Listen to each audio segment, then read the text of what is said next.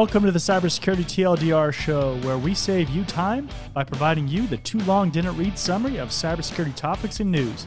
You can find us on YouTube with video and all the popular podcasting platforms for audio on the go. Now let's get over to your host, John Good. Welcome to the Cybersecurity TLDR show. This is your threat intel briefing for the week of July 17th, 2022 through July 23rd, 2022. I'm your host, John Good. If you enjoy this content, make sure that you leave a like on this video and that you hit the subscribe button and the bell icon so you don't miss future content. And if you're listening on a podcasting platform, also make sure to subscribe and leave us a review. With that, let's go ahead and dive into the articles. So the first article that we have was Hive ransomware decryption key released as gang evolves its tactics. A decryption key for malware deployed by the ransomware gang Hive has been released in response to an uptick in activity from the gang in the past 3 months. Hive has also switched to a more complex coding language called Rust, which is harder to decrypt, making the key even more valuable. So if you're not sure what ransomware is, or if you're not familiar with it, basically the idea is that this stuff just starts encrypting all of your data on your computer. And then that way you can't actually access the information, and it will pop up like a splash screen or a pop-up that says you need to pay this X amount, usually in Bitcoin or some kind of cryptocurrency, to whichever ransomware group it is. And then they will give you a decryption key. So that's kind of the idea with it. And this decryption tool for version 5 of Hive's malware has been released by a malware analyst and reverse engineer publicly known as RecDeep. So it's somebody that's releasing a tool, not necessarily this group. And the key can be found on GitHub, which was created in order to try and quell recent mounting attacks by the gang. So kind of to fight the gang, right? Speaking to Tech Monitor, RecDeep said the nature of Hive's attacks meant that they felt inspired to build the key and make it publicly available. Dozens of companies stopped doing business because of gangs of criminals. Hospitals are affected by disruption and are unable to provide care to their patients, they said. And so basically what's happening is with this ransomware, it will go and hit a company, right? And then they can't do anything unless they pay the ransom, or they just go out of business because they can't generate the money. And we're seeing this in all kinds of different companies.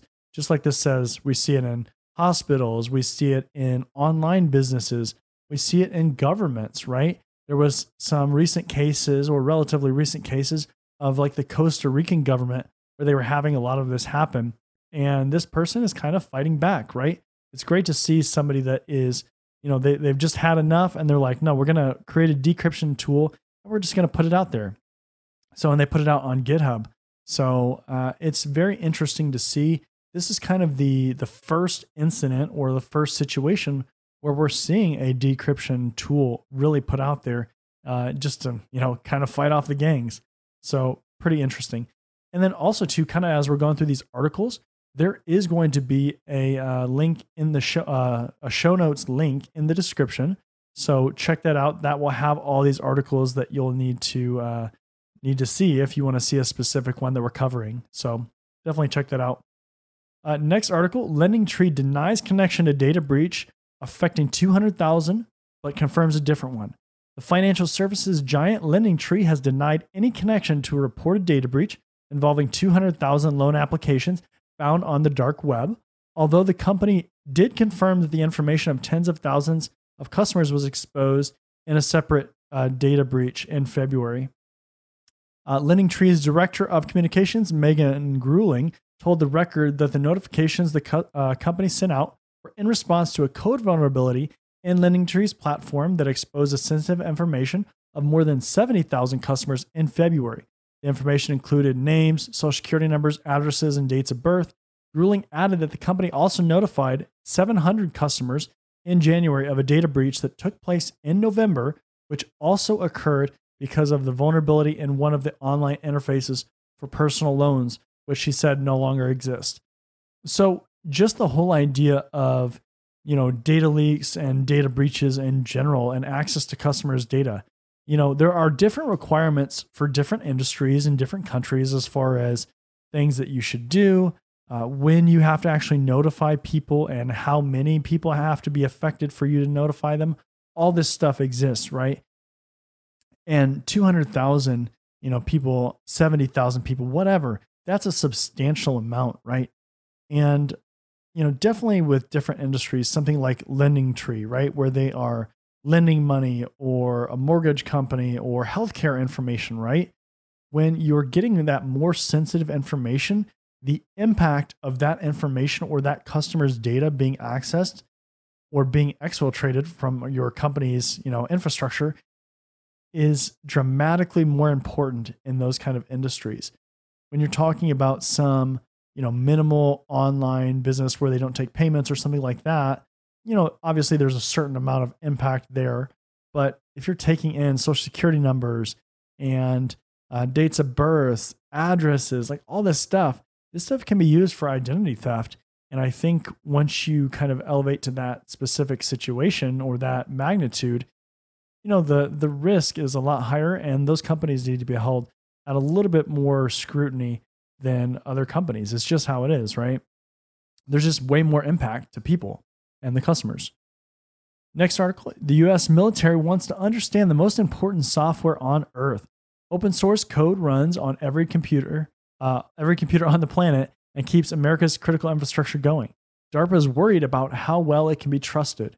So if you're not familiar with what DARPA is, it's basically an agency, a research agency here in the United States.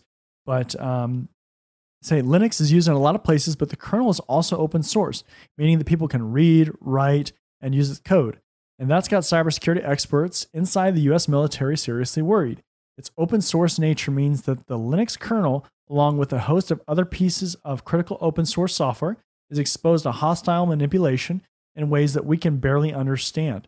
So if you're not familiar with what open source code is, basically it's the idea of crowdsourcing development for code, right? So an application, in this case, we're talking about Linux, but you're getting people that are out in the world that can contribute to this stuff.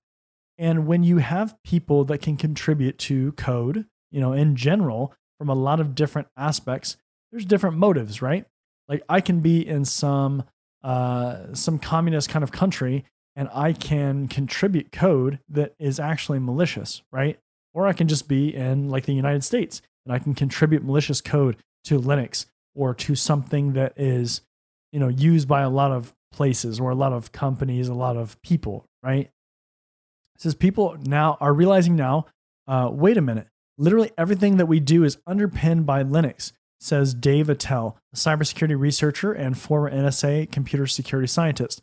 This is a core technology to our society. Not understanding kernel security means that we can't secure our critical infrastructure.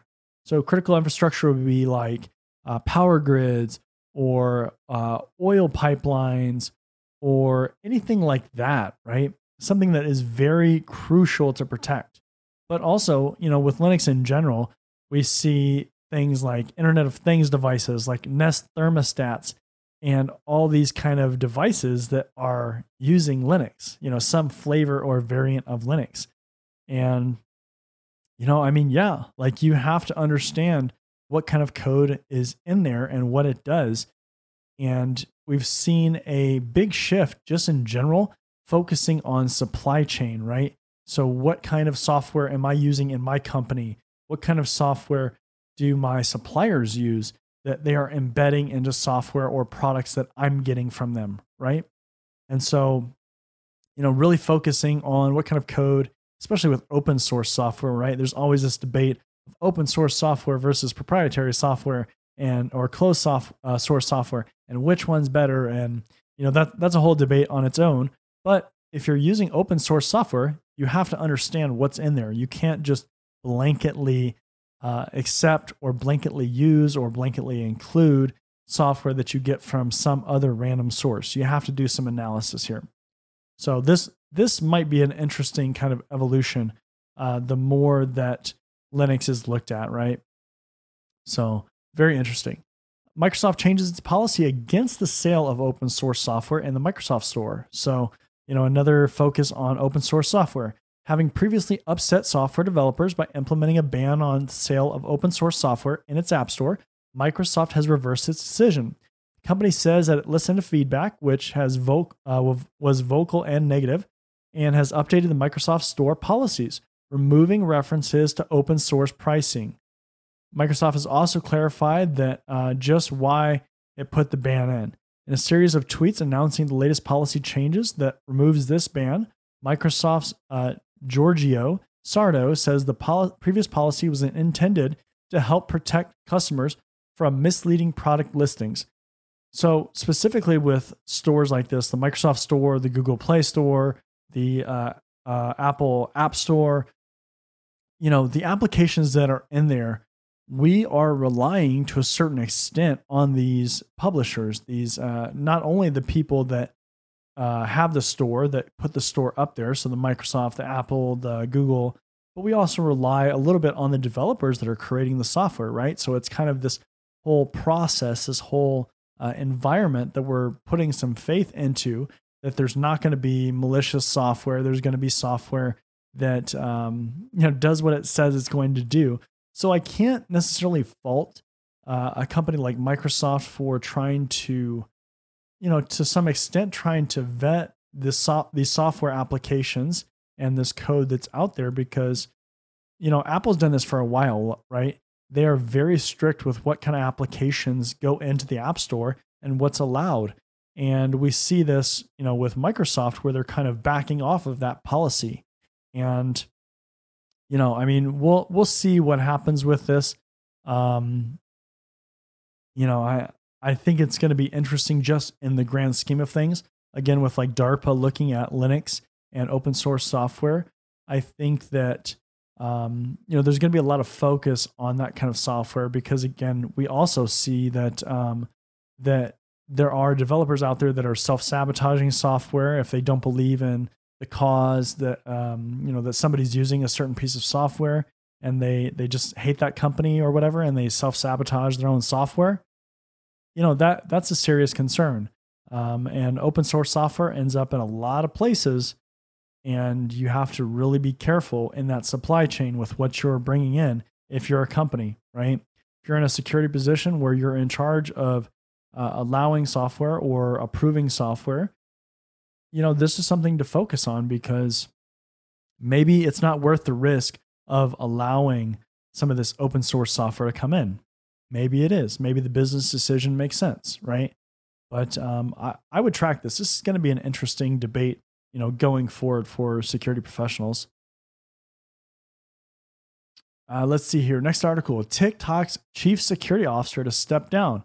TikTok's chief security officer will step back from that role in September, the company said on Friday of last week, in a move that the company said wasn't related to widening concerns in Washington over the security risks posed by the popular short video app. So if you're not familiar with what's been going on, basically there's this whole concern with TikTok and their involvement with China, and where that data really is ending up, right? And that's because they've had relationships with a parent company that has Chinese ties, right? And so there's just been a lot of speculation and a lot of concern around TikTok specifically. Roland Cloutier, global chief security officer for the video sharing app owned by Beijing-based ByteDance Ltd., and again, that's what I was referring to, will stay on as a strategic advisor focused on the business impact of security programs, the company said. He will be replaced by on an interim basis by Kim Albarera, currently TikTok's global head of security risk, vendor, and client assurance. TikTok CEO Zhao Si Chu, I'm not sure if I pronounced that exactly right, but sent a note to employees Friday announcing the move. The company spokeswoman said, "Part of our evolving approach has been to minimize concerns about the security of user data in the U.S., including the creation of a new department to manage U.S. user data for TikTok," the note said. "This is an important investment in our data protection practices, and it also changes the scope of the global CSO role. With this in mind, Roland has decided to step back from his day-to-day operations." So, again, there's been a lot of controversy with TikTok in particular, as far as where the data is being stored, who has access to the data. Are you giving data to China, right? And it's interesting, when you see some large shifts like this, right? Like a prominent figure kind of stepping back from their role or no longer going to be in their role.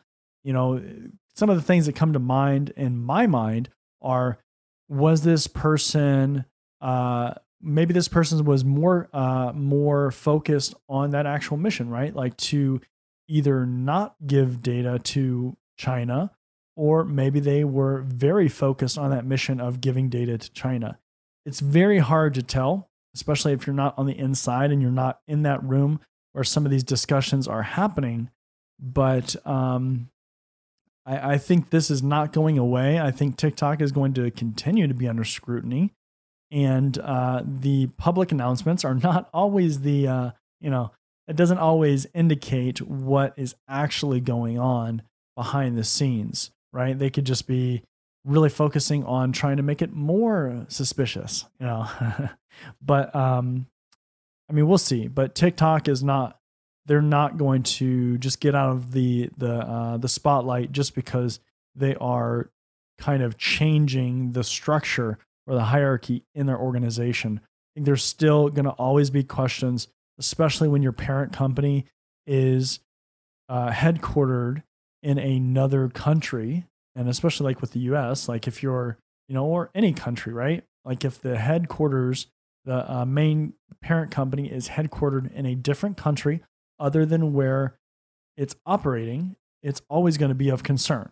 It doesn't matter if you're in China and the headquarters in the US, right? Like it doesn't matter because it's different governing laws, and there's different things in play when you have that kind of situation. So that's, absolutely something to be concerned of when you're in your company that you work in, or if you switch companies or whatever, where is your headquarters?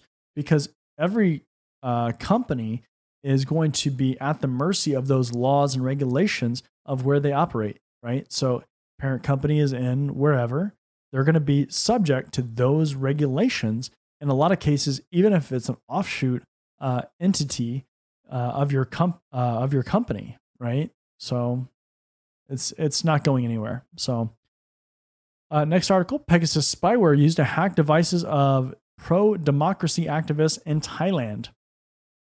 The activists involved in the country's pro-democracy protests have had their smartphones infected with NSO Group's infamous Pegasus government-sponsored spyware. If you're not familiar with what Pegasus is, it is a spyware developed out of Israel. We've talked a lot about it in previous episodes, so in this particular episode, we're not going to dive deep into it.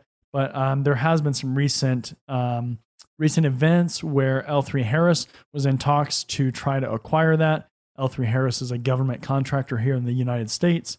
So go back to the previous episodes if you want to learn more about that. But at least 30 individuals spanning activists, academics, lawyers, and NGO workers are believed to have been targeted between October 2020 and November 2021. So relatively recently, many of whom who have previously been detained, arrested, and imprisoned for their political activities or criticism of the government. The timing of the infections is highly relevant to specific political events in Thailand, as well as specific actions by the Thai justice system, the Citizen Lab said in a report on Sunday. So last Sunday. In many cases, for example, infections occurred slightly before protests and other political activities by the victims. So they are proactively identifying some of the stuff that's going to happen, and then they're going after them before it happens.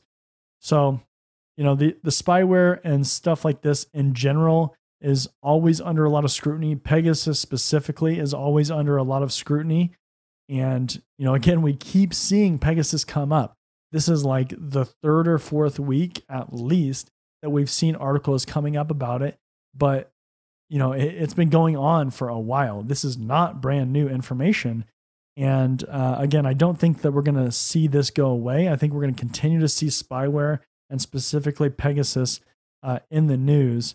But, this is very interesting that they're going after pro-democracy activists, especially in like Thailand, right? Like it's who do we think is running the software, right? Because a lot of places have Pegasus software, and It's interesting to go after people that, especially pro-democracy activists, right? So we're going to keep seeing articles about this for sure. Security flaws in a popular GPS tracking tracker are exposing 1 million vehicle locations. Security vulnerabilities in a popular Chinese-built GPS vehicle tracker can be easily exploited to track and remotely cut the engines of at least 1 million vehicles around the world, according to research. Worse, the company that makes the GPS trackers they've made no effort to fix them. Cybersecurity startup BitSight said it found 6 vulnerabilities in the MV720, a hardwired GPS tracker built by Mikotis, a Shenzhen-based electronics maker, which claims more than 1.5 million GPS trackers in use today across more than 420,000 customers worldwide, including companies with fleets of vehicles, law enforcement agencies, militaries, and national governments. So the ability to track anybody is, obviously really dangerous in a lot of situations. This is kind of, next level, right? Think of those TV shows and things like that where you saw like Breaking Bad, where you had to put a GPS tracker into the wheel well of a car in order to track them. You don't have to do that anymore. Apparently, this company is making a GPS tracker that's vulnerable all on its own and that can just be tapped into, and you can be tracked, right? So I don't even have to go to your car to do that, right? Like I just have to get access to this GPS tracker and this system, and then I can, track you without even walking up to your car. Like that's crazy, right? And one of the things that we see a lot is with car makers in general and the components that go into cars. We don't see a ton of security go into those components. And obviously, there's a cost balancing act here, right? Do you want to put a ton of security and make it super expensive? Do you want to make it super inexpensive and not have any security? So it's kind of a balancing act. But I think especially with things like GPS trackers, I'm not as concerned with like a radio or something like that, or Bluetooth, in certain circumstances. If I'm like right there, I'm very concerned with things like GPS that can be accessed very far away, right? Like if I can be on the other side of the globe and I can get into your GPS tracking unit, that's an issue, especially when it says companies with fleets of vehicles, law enforcement agencies, militaries, national governments. That's a serious issue, right? Because you're talking about most likely highly prominent figures or very important figures, right? That typically, it's really bad when they get targeted. And, so be careful if you have a GPS tracker in your car. Make sure that you don't have one of these that's really vulnerable, because apparently they're not doing too much to secure it. So dangerous. U.S. disrupts North Korean hackers that targeted hospitals. The FBI and Justice Department recently disrupted the activities of a hacking group that was sponsored by the North Korean government and that targeted U.S. hospitals with ransomware, ultimately recovering $500,000 in ransom payments, Deputy Attorney General Lisa Monaco said on Tuesday. Monaco revealed how new details of the attacks during a speech in which she encouraged organizations hit by ransomware to report the crime to law enforcement, both so that officials can investigate and so that they can help victim companies try to get ransom payments back. The answer is that if you report the attack, if you report the ransom demand and payment, if you work with the FBI, we can take action, Monaco said at a speech at Fordham Law School. We can follow the money and get it back. We can help prevent the next attack, the next victim, and we can hold cyber criminals accountable. So a lot of important information in here, right? Money can absolutely be tracked, especially, you might not think it's possible, but a lot of these Bitcoin wallets and things like that, you can see these transactions, and this would not be the first case of being able to attribute or track down a cyber criminal based on their wallet or their transaction information, right? That happens. We also see, targeting U.S. hospitals, right? Especially with like nation states, but just attackers in general, threat actors in general. There's usually a specific motive of why you would go after a certain industry or a certain kind of company, a certain target, right? And nation states, a lot of times we see countries going after specific industries or sectors that would cause a lot of issues, right? So hospitals, we're trying to keep people alive. We're trying to keep people on ventilators, do all this stuff. And if you're going after those organizations with ransomware and you're shutting those organizations down, that obviously presents a very significant issue. Other industries, critical infrastructure, banking, right? If we can't pay people, if we can't pay other countries, there are just so many examples of that where it could cause a lot of heartache. The power grid, right? A couple weeks ago, I had, or about a month ago now, I had Gabriel on from Struggle Security, and we did an interview there. He works with, the power grids and securing these things. But, all these kind of sensitive infrastructures, they are really becoming very entwined and very connected. And we have to be very good at securing these types of sectors or these industries because, one attack that shuts down the power grid or, a large hospital system, that's going to cause nightmares as far as really protecting people, in the country and across the world, right? So it's very, very dangerous, very, very important that we protect those organizations. Air gap systems leak data via SATA cable Wi-Fi antennas. A security researcher has found a new way to steal data from air gap systems by using serial ATA or SATA cables present inside most computers as a wireless antenna that sends out data via radio signals. So if you're not familiar with air gap systems and what they are, it's basically a system that is physically isolated from other systems. So instead of me having a switch where I just block traffic, it's connected to the internet, instead of blocking traffic from this specific network out that switch onto the internet, but other systems that are hooked into that switch can access the internet. This is physically separated. So that switch that I have this network connected to, this is not even connected to something that somewhere down the chain connects to the internet. So that's what an air gap system is. Typically, you see this in really secure environments, things like nuclear development programs, military, highly sensitive kind of areas. So dubbed SATA-N, the attack was discovered by Mordachi Guri, the head of R&D of the cybersecurity research labs at Ben Gurion University in Israel, and could theoretically help an adversary steal sensitive information. The process basically works like this. So attackers infect a victim system. So think like Stuxnet, where if you're not familiar with what Stuxnet is, look it up. But the idea of like maybe you drop a flash drive and somebody plugs it into one of these air gap systems, right? Somehow you get that malware on the inside. In the test, a researcher was able to use electromagnetic signals with a specific frequency that they list in the article to deliver the word secret. Okay, so they were able to deliver text labeled secret. The researcher also has determined that the distance limitation is 3.9 feet or 120 centimeters. So that's a pretty small, distance, right? You have to be within 4 feet basically to actually get it to work. And there's, some issues once you start going past that distance.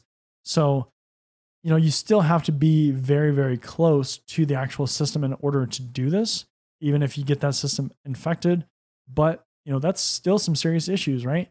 Like if somebody can physically infiltrate the system and they can pull off this attack, they can still do some damage. They can walk in with a laptop, be 4 feet away or, within 3.9 feet away. They can send a command to, send a turbine or something, at super high speeds where it causes it to basically explode or catch on fire or something, right? Like whatever the end result is. But, you don't have to physically log onto that system.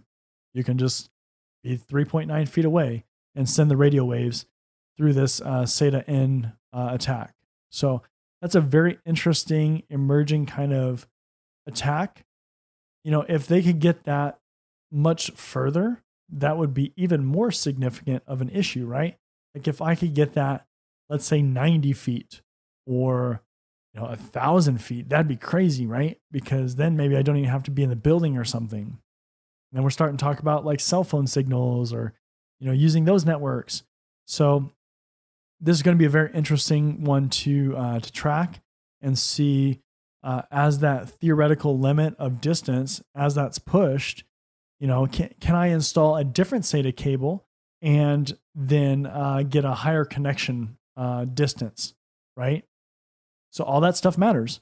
And I would, be very, very interested to see kind of as that, evolves, if that's going to be something that can be a very, very serious issue from a longer distance, right? So very interesting. And then Facebook is now encrypting links to prevent URL stripping. So some websites, including like Facebook, they add parameters to their website for tracking purposes. So, I log into a website, I go access this page or whatever, and then this parameter or this tracking code, this cookie gets added. And these parameters basically have no function that's relevant to you as the user, right? It's all back-end stuff, and it kind of it tracks you, right? That's what the idea is. So browsers like Firefox include support for URL strippers in private browsing mode. But this is where it gets interesting, and the whole idea of tracking people, right? Facebook has responded by encrypting the entire URL into a single ciphertext blob.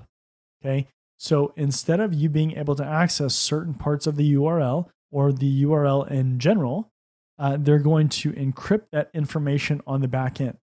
So this starts to really, bring up issues like GDPR, right?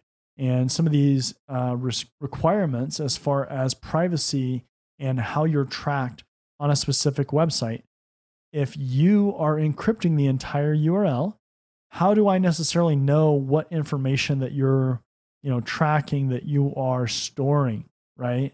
In the US, we don't see necessarily as stringent or strict requirements as far as tracking and privacy, especially with websites like Facebook and stuff like that you see in Europe with GDPR and all this other stuff. But I feel like it's a constant battle, right? Like we get really good at putting regulations in place, and then websites like Facebook, they take it a step further and they encrypt the whole thing. So now we can't even see. And then you got to get a warrant, or you got to go in there and really dive into what they're doing to actually see what they're collecting. So it's this constant battle, and it becomes more and more of a headache for sure. So, that's going to be a very big headache for regulators, because they don't have really any insight into what's being collected if that's, happening. So, and then as far as a consumer, it's like, then I really don't have any control, because I don't know what you're collecting on me. So very interesting. So that is the last article for this week. Again, this was your threat intel briefing for July 17th, 2022 through July 23rd, 2022. This is for Cybersecurity TLDR. I am your host, John Good. If you're watching this on YouTube, make sure to leave a like and subscribe to the channel and hit the bell icon so you don't miss future content. Also, make sure you leave me a comment. Let me know how you're enjoying these. And then if you're listening on podcasting platform, because remember, we are available on podcasting platform, make sure to subscribe and also leave us a review. And keep listening, keep watching. And until next time, I will see you later.